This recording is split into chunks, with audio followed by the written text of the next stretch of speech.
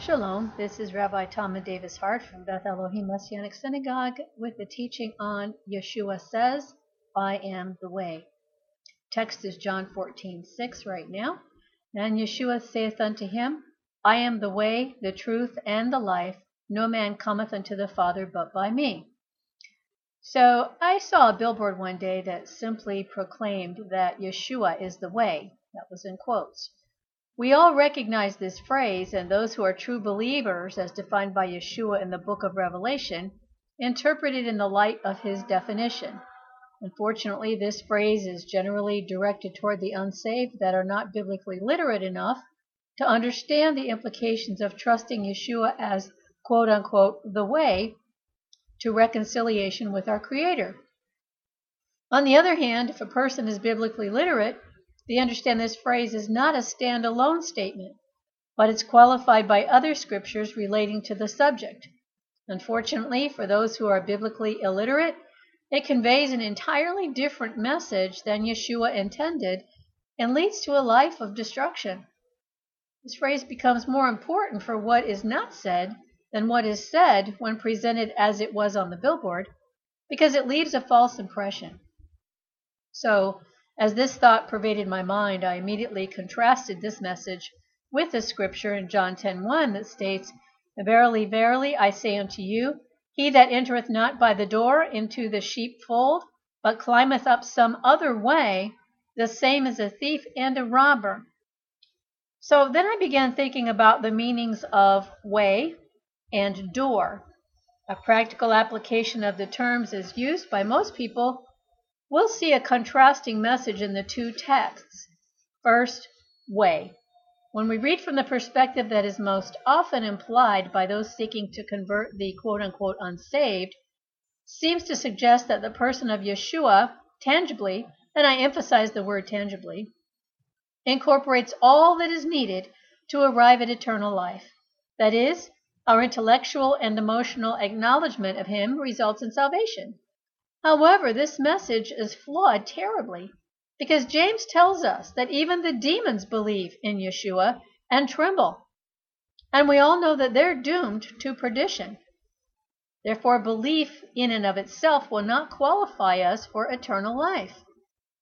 The concept of a door, on the other hand, indicates that we consciously apprehend an entranceway, door, as a means of access to achieve a given objective. When we resolutely enter in and find ourselves beyond the door, we pursue our objective, which was the initial reason for entering. For instance, if it is to go in to lie down, we lie down. If to get a book, we get a book. Whatever it is, we follow up with some action to achieve our reason for entering. Therefore, if Yahshua is the door, there follows an action or actions that we must pursue to obtain our objective once we pass through the door. These were the thoughts that are the genesis of this message. So let's go back to the text. Yahshua is here addressing the Pharisees, the religious leaders of his day, and he's criticizing them because they have perverted Scripture and promoted a false way to God, that of obeying man's traditions instead of God's Torah, which includes actions, which includes a loving obedience following his commands. I want to ask you, when you heard or read tracts that proclaimed Yahshua is the way to God, that is before you became literate of the biblical plan of salvation, what impression did it leave on your mind? Please think about it earnestly for a while and take note of exactly what reactions it incites in you. Then take this statement coupled with all the other one-liners you heard, such as Number 1, Yahshua died for your sins.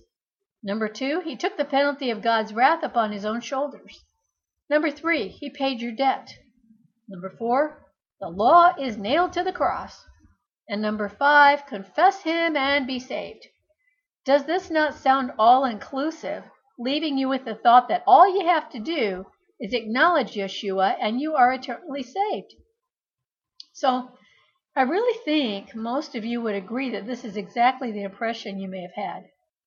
It's a comforting message and involves security of assurance, with no part on your end for responsibility other than believing. You might have even responded to such a message with a heartfelt gratitude, happiness, and feelings of elation. But does an emotional reaction guarantee a changed life? After the initial reaction wore off, did you find yourself still anxious and questioning? These are the questions we have to ask ourselves. And finally, will such a confession bring us under the covering of the Ruach HaKodesh, the Holy Spirit?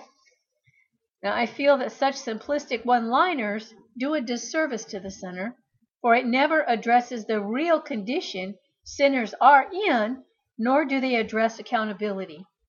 Far worse, they fail to give us the complete plan of salvation, of not only trusting in Yahshua's faithfulness, not our own, but also living by the standards of God's Torah. Even if some emphasis is given to that subject, it's preferential at best and always relativist, and for those who may be struggling to understand what relativist means, is defined as any theory of knowledge, truth, morality, etc., holding that criteria of judgment may vary with individuals and their environments. Now, because these simplistic one-liners are one-sided messages, the same response Yahshua delivered in John 10:1 to the Pharisees of his day is also appropriate for us when addressing our modern-day Pharisees. These messages that approach salvation in such a simplistic way, by their omission of observing, that means obeying out of love, God's Torah, that's his instructions, along with trusting in the faithfulness of Yahshua, has also co-opted God's plan of salvation by presenting a perversion of it. In John 10:7-10 we read, "Then said Yahshua unto them again, Verily, verily, I say unto you, I am the door of the sheep." John 10:8 says, "All that ever came before me are thieves and robbers, but the sheep did not hear them." John 10:9, "I am the door. By me, if any man enter in, he shall be saved, and shall go in and out and find pasture." Now, I want us to take particular notice of the word door in verse 9. I may be reiterating here, but I want all of you to understand. Experientially, we all know what a door is. It's an entranceway, an egress, an opening that one may go through to arrive at a place beyond it. A door is a means of access and may be used metaphorically, as in the sentence, quote, "Torah is the door to successful living," unquote. Now contrast that with the dictionary definition of way, a method, plan, or means for attaining a goal, such as to find a way to reduce costs. Yahshua said, "I am the way and the door to eternal life." If we understand the words correctly within the context they're given, Yahshua is saying to us he is the door we must open to find the way to God. Yahshua, by the way, is God. Yahshua means God saves. And the tetragrammaton for God, YHVH, means in the Paleo-Hebrew, hand behold, nail behold. So we see Yahshua in God's name. He is one and the same. Opening the door does not end the journey, but gives us access and the avenue whereby we ascend to God by living as he instructed us. It's not the end of the trip, but the beginning. Yahshua was a Torah-observant Jew, whether you like that or not. He lived Torah to its completeness. He is the model we are to emulate. That's what worship means, to follow, to emulate, to love. He never abrogated Torah. On the contrary, he said, "Not one jot or tittle shall pass from the Torah until there is a new heaven and earth." Now, it's profitable for us to read this passage starting at Matthew 5:18. "For verily I say unto you, till heaven and earth pass, one jot or one tittle shall in no wise pass from the law till all be fulfilled." Him coming down and being executed on the execution stake did not abrogate his Father's laws. That doesn't even make sense. "Whoever therefore shall break one of these least commandments and shall teach men so, he shall be called the least in the kingdom of heaven. But whoever shall do and teach them, the same shall be called great in the kingdom of heaven." Now, for those that might be hung up on the word translated fulfilled in verse 18, let me say that the Greek word from which it is translated is ginomai, means to be brought into being or brought to pass. The only way to understand this passage is that Torah is valid binding and alive, until the old heaven and earth pass away, and a new heaven and earth are brought forth, replacing them. Well, the last time I looked, we're still living on a hurting and decaying planet filled with sin and disorder. And for those who are interested in when God will replace this old earth and heaven, the book of Revelation will tell you when a new heaven and earth will be brought forth. In retrospect, we agree that Yahshua is the way by reason of his example, and we cannot discover the way until we step through the door, that is Yahshua, and receive the covering of the Holy Spirit, or Ruach HaKodesh. It's a two-step process, not one of merely acknowledgement and confession. If we fully understand, we will see that living within God's standards, his Torah, as did Yahshua, is the process whereby we receive eternal salvation after having entered through the door, that is Yahshua. We must resist easy, non-accountability Christianity, for it is the avenue to destruction.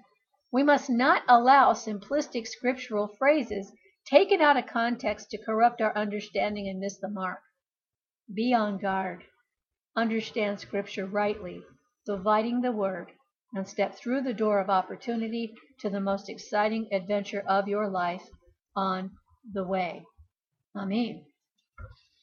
If you have any questions, comments, suggestions for things you would like me to talk on in the future, please visit our website at rabdavis.org and click on the link Ask the Rabbi, and I will be more than happy to answer those concerns or questions or suggestions.